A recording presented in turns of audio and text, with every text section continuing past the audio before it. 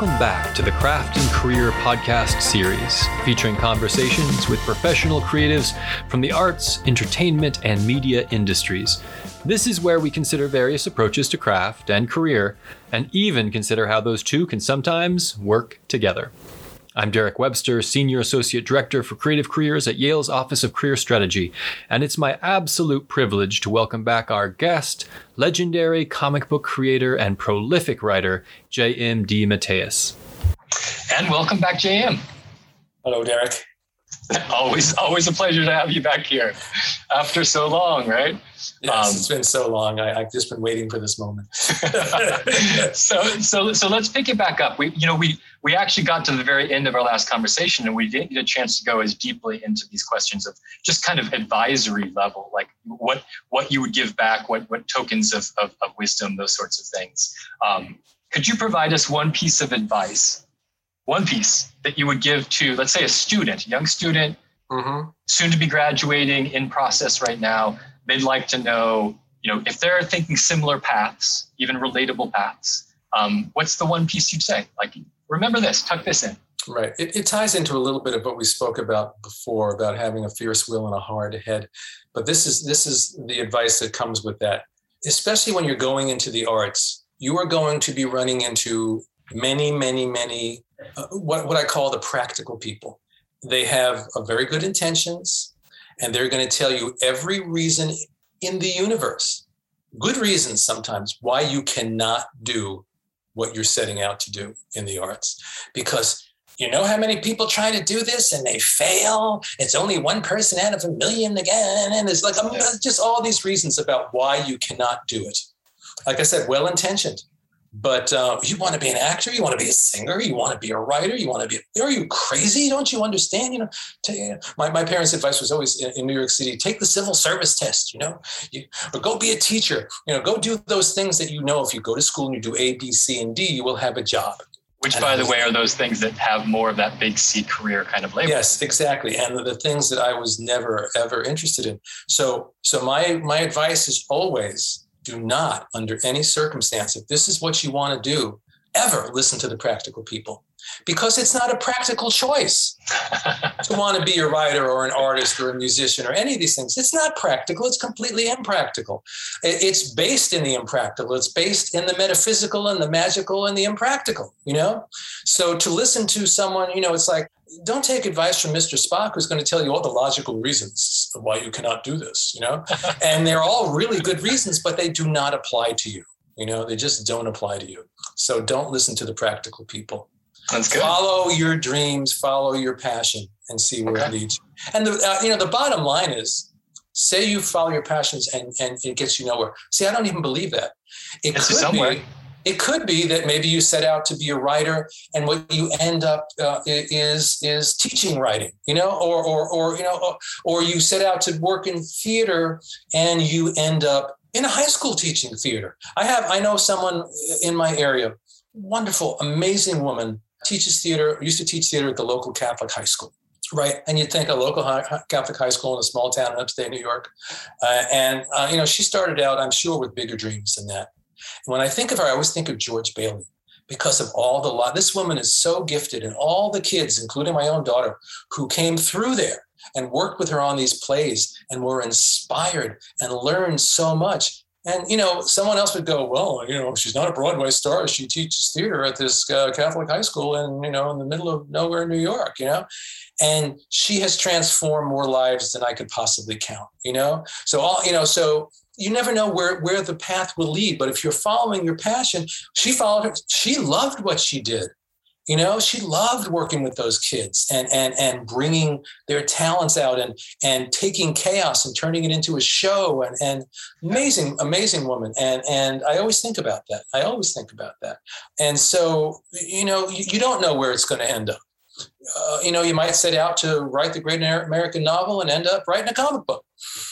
You just don't know. And it may never have been on your list, and you may discover that writing a comic book is the coolest thing that ever happened. And in terms of that impact you talked about, you might actually end up having more social engagement and impact by writing that comic. Because those stories will travel across the world, and maybe that novel of yours might even get published, and it'll sell 72 copies, and it still delights and astonishes and moves me to this day when I run into people at conventions. Especially in recent years, have been a lot more international conventions, and I go to some other country. I'm in Italy or Mexico or wherever, and some person comes up to me and says, "I've been reading your work my entire life.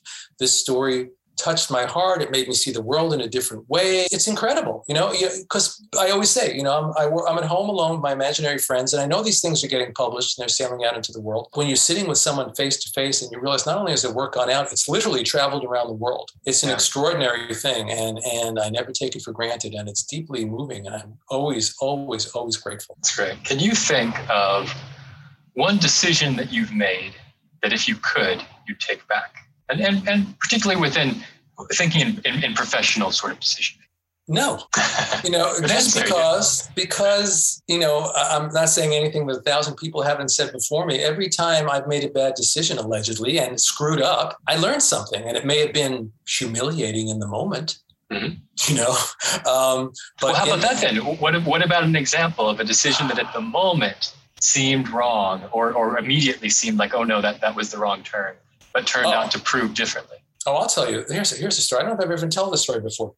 Early on, when I started freelancing for Marvel, there was a wonderful writer there named Roger Stern. We had some conversations. What are you working on? What are you doing on it? And he was working on Captain America at the time, and he told me this Captain America story where they had been stuck on a plot element, and they went to the editor-in-chief, Jim Shooter, who came up with this great idea to help him get out of that one plot point in the story. And so time went by. He's no longer writing Captain America. I'm now working a lot more for Marvel. I'm writing Captain America, and I'm writing a story that's not the same story he was working on, but I got stuck against the same wall. And I thought, oh, I remember that idea that Roger told me about.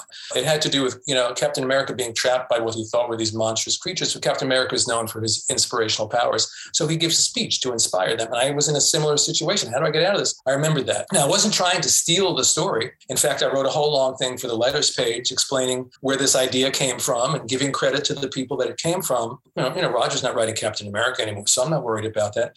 But I didn't think of step one, which is the basic step for any idiot. Pick up the phone and call the other writer and say, remember that idea you told me 2 years ago or a year and a half ago, whatever it was? I'm in a similar place. So I thought I was going to use that. I thought I'd use that idea. And they would say, yeah, of course. Or they'd say, no.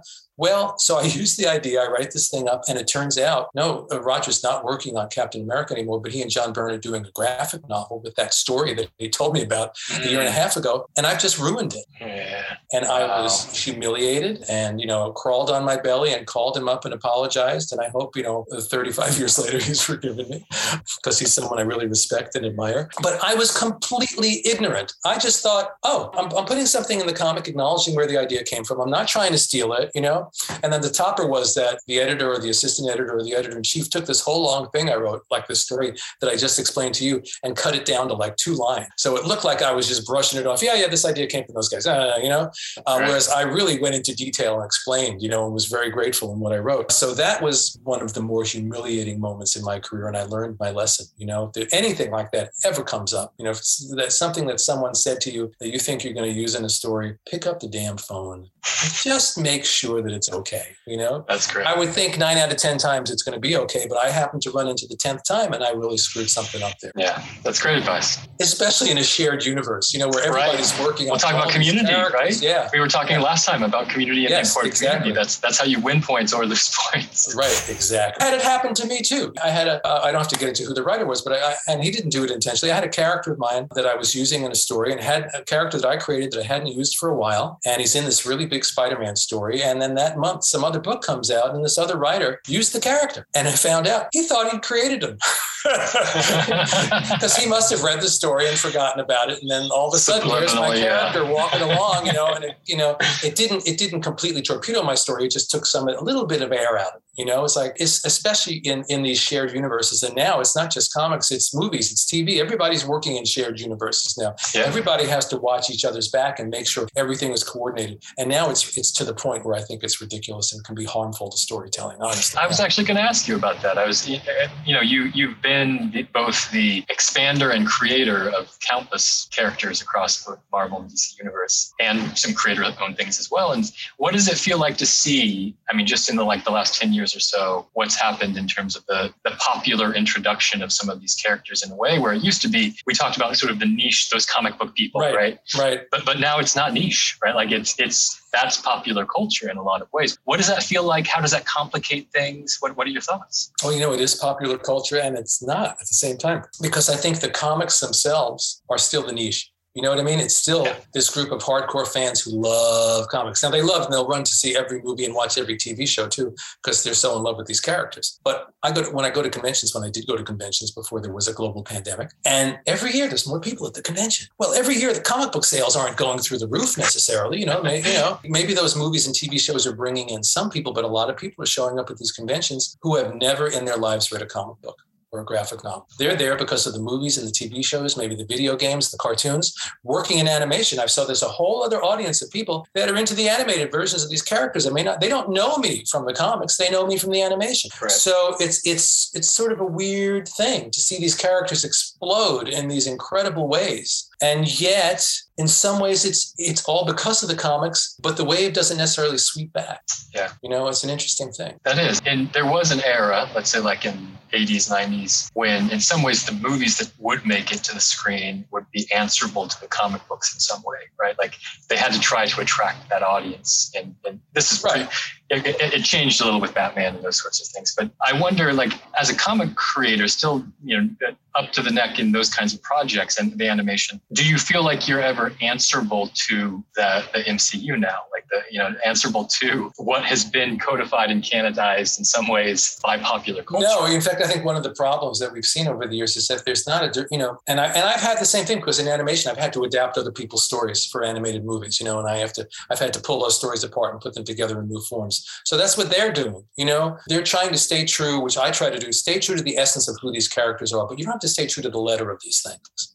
So, and in reverse, I think a lot of people, if you go and see if all the people that love the Avengers were buying Avengers comics, Avengers would be selling 10 million copies a month, and chances are, if you pick up the Avengers, it's going to be nothing like that movie. Maybe they'll there's a Doctor Strange movie coming out, so they'll pump out a lot more Doctor Strange comics, but it won't necessarily really be relatable as the Doctor Strange that they see in that movie. There should probably always be one comic that's exactly like the movie for those people that only know the movies and want to read a comic book. And then maybe that would be a jumping off point. But very often that's not how it is, unless it's the adaptation of the hit film, that whole kind of thing. Yeah. So you have an artistic, creative background that is not just in writing, not just in comics, not just in television, musical background, artistic background. Yeah. How important are those things as feeders, as expanders, as growth place for your, going back to the idea of what I think of as craft as being, the actual practice of putting art in form. How important are those things to keep you going? How important are they to keep fostering those even on the side? What does that look like? Any kind of creative engagement feeds every other kind of creative engagement. It's an old cliche too. If you're stuck on your story, go play the piano for an hour. Do you know what I mean? Go do Shakespeare in the Park, whatever makes you happy. I spent my childhood drawing. That was my first passion, my first love. You could find me on the floor of my living room, with a comic book cover and then some paper and crayons doing a freehand replica of that cover, or drawing my own comics. I still remember my friend Bob Izzo and I, we did 2 40-page war comics that we created ourselves. We wrote the story and I drew it. We called, so that was my childhood. And then I discovered rock and roll, and music became a huge part of it. And one thing absolutely feeds into the other, because it's all the same creative channel. It's all, we talked about the unconscious. It's all coming. If I sit down now and I still play music and I still write songs, to write a song, ultimately it's the same process in a completely different way, but it's the same basic process of opening up the doors of the unconscious to see what's there. I've had songs where I walk into a room and suddenly there's a song playing in my head like it's a radio. Oh, I better go back and get my guitar and write that song, Or I just start banging on the piano and singing a melody and some words come. Well, where is it coming from? I don't know, but there's an idea here. Oh, it's a story. Oh, it's a song. Yeah. And where the hell does the melody come from? And I never thought about this too, because I talk a lot about the link between music and writing, because I find the act of writing to be a very musical endeavor, and the act of writing for comics, especially where we're writing in these little boxes. almost like poetry or song lyrics, and there's rhythm and there's melody to the whole, and the way it intertwines with the art. But, in comics, the thing with the shared universe is everyone is building on what someone else has done before. If only in the fact that I'm writing a Spider-Man story. I didn't create that character. That character was created 60 years ago, whatever it is now, and then there have been 500 stories that have gone into my unconscious that are coming out through this, quote, original story I'm writing now. It's the same with music. I will sit down sometimes and play another song. I love the Beatles. I'll find some old Beatles song and start playing with the chords, and I'll go, oh, that's a really cool chord sequence there. Well, you can take those 4 chords from whatever, across the universe, the long and winding road, take your pick, and lay a completely different melody over that, which will then lead you to a bunch of different chords. And you have a whole other song that has nothing to do with that original song that inspired you. And writing is the same way. Everybody, movie makers, look at Quentin Tarantino. He's taken everything from every movie he's ever seen. Yeah. I love that scene and I love that movie and I love this bit, but he filters it through his Quentin Tarantino-ness.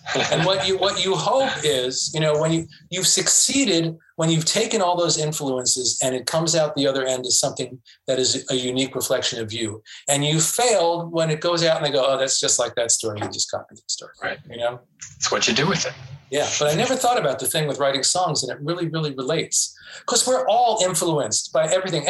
Maybe there are like 0.5% of geniuses out there who are so incredibly original that nothing influences them. They have just been minted. They're unique. They're brand new, and magic and miracles. They'll open their mouth and magic and miracles will pour out.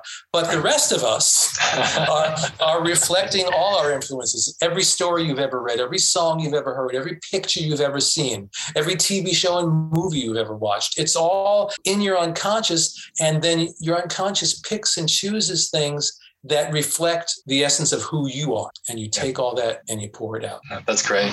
I'm thinking too, even more specifically within writing as its own discipline. You've worked television, film, comic books, animated, prose, literary prose. How do you distinguish or feel or are drawn in different ways to each of those different writing crafts? There's 2 answers, really. One is what I discovered is story is story is story. It's kind of like what we're saying about, the filter, the stuff that comes to your unconscious and goes through a specific filter. Well, each form is its own specific filter too.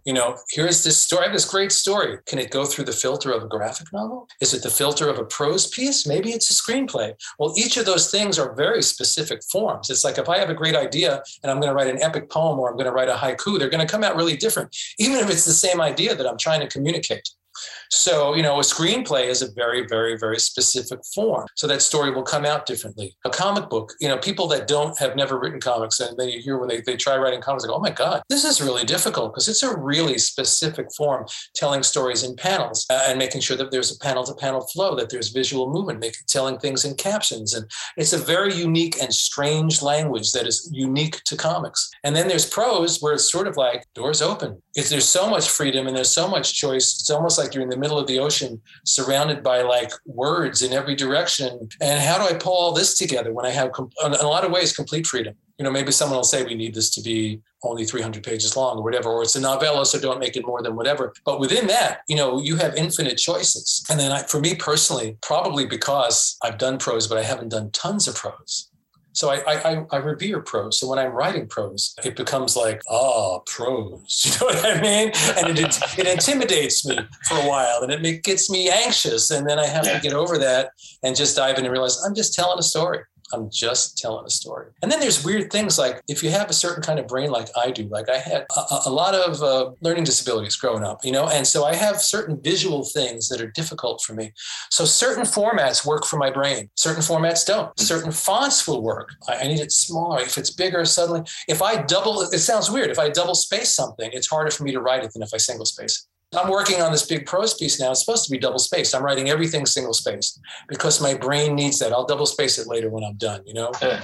But the way I see it, it has to fit with this very peculiar perceptual thing that I have visually on a page or a computer screen. And so when you start in a new format, like you start in a screenplay format, for someone like me, it's going to take a little bit for your brain to go, wait, what is this? You got to put this here. It's very specific. The name goes there. The description goes there. The dialogue goes there. And for anybody, learning a new form is difficult. And if you have any of those kind of perceptual problems that I do, but then what happens is at some point, it just sort of, in the beginning, you're so focused on the form that almost what you're communicating through the form gets lost because you're just so focused on learning the form. When I started in comics, it was like, my first editor, I often tell this story, he gave me these rules. No more than 5.5 panels on a page, no more than 35 words per panel. Well, if you know my work, it's nothing like that now, but it was a great way to learn because it is. It's like poetry. They're trying to teach you to shut up and get to the essence of the story. And I would sit and count 35 words. Oh, there's 38 words. I better get it down to 35 words. Oh, there's 7 panels. I better have to average them out to 5. And it was a great way to learn. It was a really great way to learn. But in the beginning, it was all about learning that form. Screenplay in the beginning was all about learning that form. Yeah, and then once you learn the form, as the other old cliche, once you learn the rules, you can break the rules and you can do whatever the hell you want to do with them, you know? Sure. So I got a lot more than 35 words per panel, and you know my work, so you know that. Well, yeah, something like Moonshadow, I think, is almost playing with form in a lot of ways. Well, yeah, and we did play with form because a lot of what I've done has been, because I love prose so much, has been I was going to say very prose inspired. Fusion of prose and comics. So if I want to do 3 pages where it's just an illustration with prose on it, and then jump into 5 pages of classic comics, you know, it might even be, you know, visuals with no words, and then back to 3 pages of prose, you know. So the truth is, through my comic book work, I've written a lot of prose because I lean into that side of things. You know, people talk about comics as movies on paper, and they can be that, but they can be a lot of other things. And I think of them as a fusion between novels and poetry and music and then art, all kind of thrown together in this blender. And really, when it comes to words and pictures, there is no definition of comics beyond that. Anything that you do that's words and pictures is a comic book, as far as I'm concerned. You know, William Blake was a comic book took the words right out of my mouth. That's exactly what I was going to say. You know, and I remember when Moonshadow came back, and one artist said to me, "It's really good, but it's not a comic book," because it didn't fit his mold of what a comic book was. But it's words and pictures, however we chose to do it. Yeah. Did you ever take projects and in an early development or exploratory phase, just dabble in different formats to see, maybe I'll try this as a comic, but no, it's not quite working. Let me take it back and think about it more as prose. Does that ever factor in, or usually landing? Not in the actual writing. I think maybe in my head. Yeah. You know, I'll get an idea and think, ooh, that's a movie. That's a TV pilot. You know, that's, you know, no, this is definitely a comic book. Oh, this is a novel. But it's not that I may try it in those different forms. I now have to think, have I ever done that? I might have done that somewhere along the way. But, you know, I've started things. I have one thing that I did as a comic, but it started as a short story. I worked on it as a screenplay. It ended up being a comic. So, yeah. But that wasn't me trying it out. That was just, I thought it was going to be a short story, and that didn't work. And then I thought it was going to be a screenplay, and that didn't work. So it ended up being a comic. Once all the rest are eliminated, you know where it always goes. Right, exactly. And also it has to do with who's the person that's going to pay you for it and buy it. Yep, we're back to the career side. Right. So there is, you know, and there is always that, you know, if you want to be in a garret and just, you know, paint your painting and you don't care about having to support yourself or feed your family or do any of those things, or if, you know, we talked earlier about the people that don't have a hard head and they're really, really talented and they go out and they meet with rejection and they crawl home, but they may discover that they want to be, goes back with that conversation earlier about the woman who taught the local theater. Maybe they want to act in community theater. Maybe they want to, you know, play in a local band with some friends on Saturday night. Or they just want to paint for the joy of painting. You don't have to be paid for that work. You don't have to get it out into the world in a big way. The creative act is the creative act, whether you're painting for yourself or it's hanging in a museum and 1 million people are walking by oohing and eyeing over it. And that's what music has become for me over the years. It's my thing for me. And I may go and get together with other musicians, or I may occasionally perform or go record them, you know, but I'm not recording them thinking I'm going to have a hit album that's going to be out on the radio, if people even listen to the radio anymore. I'm doing it for the sheer creative joy of it. Yeah. Have you been playing around with or looking in the direction of, I know you've got a history of being both a fan and interested in the old radio shows and those kinds of things. Mm-hmm. Have you been exploring at all this expansion into audio narratives and that sort of world? I'm very intrigued by it. A few years back, I got approached by I'm going to screw up what it's called because I don't remember, but it's sort of like the National Radio Drama Association or something. It's not the name of it. Yeah. And they do a big event/workshop every year where people come from all over the country. And they asked me to be artist in residence, although I couldn't go there. It turned out I was artist in residence from home, but I got to write a radio drama. Oh, wow. I got to write like a little radio version of a Twilight Zone episode. And it was an idea that I'd had from years before. We were kind of talking earlier about the Shoemaker and the Elves. I was looking through my files when files were paper, all my old stuff from like the 80s. And I found this story and it was like, who wrote this? I guess I did. This is great. And I turned it with their help because, again, it was a new form. And as much as I love radio drama and old radio and all that stuff, when you're writing it, you have to learn all the little bits and pieces and how to communicate your story through that form. So it was a real lesson. And I got to write this cool story. And as part of the festival, they acted, recorded, and broadcast it. That's fantastic. Yeah. Was that sort of a dream? It was great. Yeah. I often think, God, if I could go back in time, I'd like to have a job being one of the writers on the Jack Benny radio show or something, or working with Orson Welles, on Mercury Theater on the air, because I love it's kind of like comics audio drama, because comics, you go to see a movie based on a comic book, it's being done to you, movies and TV, and you sit and you receive, and it impacts your emotions, of course, and there's something on. But when you are reading a comic book, you're looking at static images and your mind is making them move. You're reading dialogue and your mind is providing the voices of the characters, of the voices of the narrator. You're feeling, the comic book cannot exist without the reader. And radio was just like that. Radio, why I love it to this day is I can close my eyes, listen to what's coming over in the sound, and there's a movie that plays in my head. And that movie is just mine. No one else has the same movie. 1,000 people listen to the same thing. Orson Welles presents A Tale of Two Cities, his adaptation of, or I don't know if you've ever heard Orson Welles' Les Miserables. One of the first things he ever did on radio. And it's like just amazing. But when I close my eyes, what I'm going to see is not what you're going to see. Right. My Jean Valjean won't be your Jean Valjean, even though they'll have the same voice, and that's the magic of radio. And that's also the magic of comics too. And it won't be Hugh Jackman either. No, it will not. Or maybe it will be. Maybe that's it will true. be. Right. For someone else, it might be. Yeah. Which I liked his performance. I did too. I like Hugh Jackman. So almost time to wrap up. Okay. Two more things I wanted to put for you. One's a very unfair question, which How dare you? How dare I? What is your favorite creative project and why? I told you it was going to be unfair. See, I've been doing this for 4 decades, 40 years. Yep. So to It's pick a lot. one thing. What's the first one that rose to the surface when I said that? It doesn't, you're not committing. You're not committing. It's like a 3-way tie. Okay. All right. That's fair. Just those 3. What 3? In comics and graphic novels, it would be Moonshadow. Yeah. Brooklyn Dreams, which is really a mirror project of Moonshadow. Moonshadow was my life coming of age in Brooklyn turned into cosmic fantasy.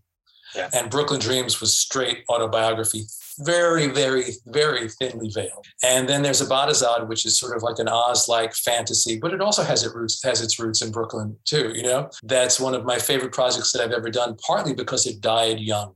But if I was going to pick my 3 favorite projects of all time, that would be those. And in animation, there's a movie that I did, a John Constantine movie called Constantine City of Demons. And there's a short that we did, just came out, I guess, in 2020, I think. The first time any of Neil Gaiman's Sandman characters were adapted to animation, we did a short with the character Death. It's like a 20-minute Twilight Zone episode almost. Mm-hmm. And it was a story that originated with the director, but then the producer, Jim Krieg, and I grabbed onto it. It was a story that became profoundly personal for all 3 of us because it's about what we've been talking about. It's about the artist's journey. It's about dealing with rejection. It's about dealing with the practical people who will tell you no. And it's one of my favorite things I've ever done in any medium. And then, some of those shows I've worked on, I was just watching, there was a show called Batman, the Brave and the Bold. And it was not the Dark Knight Batman. It was a Batman geared sort of for like a show that an adult could watch with their kid and they could both enjoy it. But we did this episode. They handed me this basic story. There's this android character called the Red Tornado, and he builds the sun, So part of it is sort of like Andy and Opie, as the Red Tornado teaches his son about life. But then something goes wrong with the son, and it ends up with him actually having to turn his son off forever, essentially, a mercy killing in a kid-friendly show.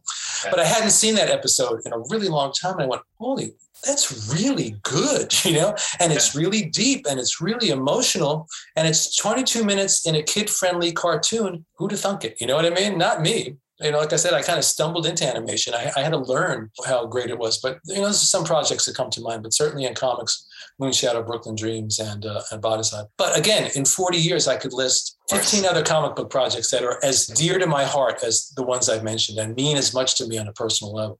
Yeah, it's interesting that the ones that came to the surface tend to be ones that, whether obvious or not, you felt personal and almost not. Yes. It's not necessarily autobiographical, but in some cases, yes, and in some cases, just inspired on a personal level. Right, exactly. Well, Brooklyn Dreams and Moonshadow are autobiographical. Moonshadow was autobiography disguised as fantasy, or using fantasy metaphor for what my life really was. And Brooklyn Dreams is the real life mirror of that. And if you read both of them side by side, I think they go very nicely together. Yeah.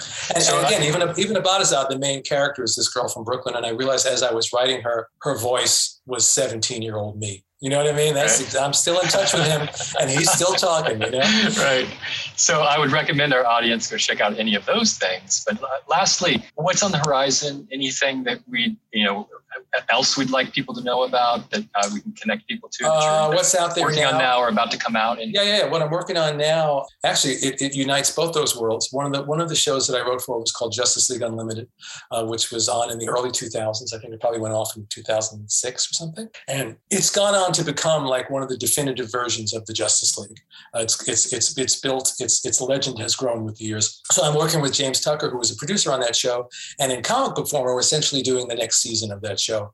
And we are having so much fun. It's called Justice League Infinity, and it's just been a joy. At Marvel, coming out in January, and I would never be able to explain this to a non-comic book fan. It's called Ben Reilly's Spider-Man. If you know what that means, you will love it. If you don't, you might be a little confused. But it's you should check it out anyway, though. It's a character that I love that I haven't worked on in quite a few years, and I'm having a blast with that. I am working. Was 90s era? Was that 90s era? Yeah, that was 90s era. I wrote some stories with him after that. Maybe the most recent one was about 8 years ago or something. I'm working, and a lot of these other things I can't really talk about. I'm working with a company in another country on what will hopefully be a series of animated movies. So there's that animation, which is it's a big project because they're trying to do. I can't get into what they're trying to do, so forget it. Okay, I signed an NDA. I can't tell you. Okay, fair enough.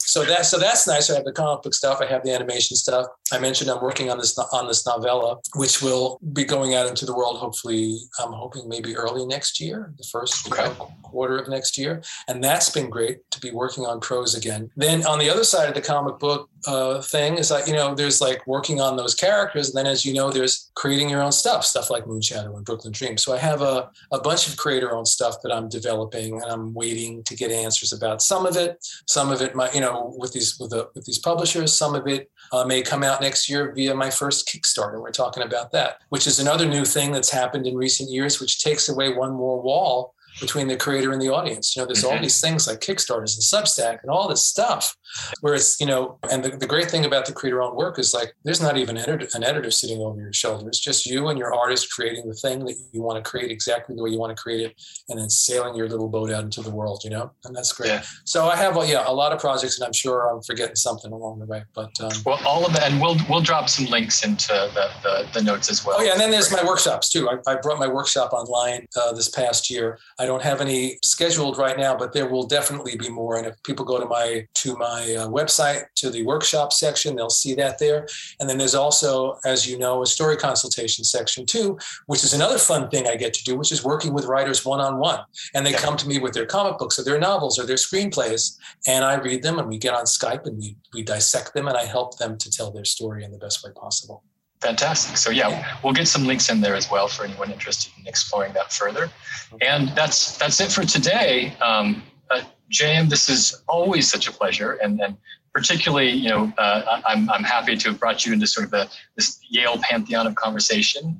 And I'm in a pantheon now. In the pantheon of all the shows that Yale puts together, we're one tiny little one. We're one tiny little one. Right, but it's nice because it's going out into a different quadrant of the galaxy than what I'm talking to. Yeah, and I think it's a quadrant that would really love to hear more and learn more from you. So thank you so much. I really appreciate it. Well, Derek, it's always a pleasure to talk to you. So. Absolutely. So, as always, don't be afraid to use the word career, but always stay happy.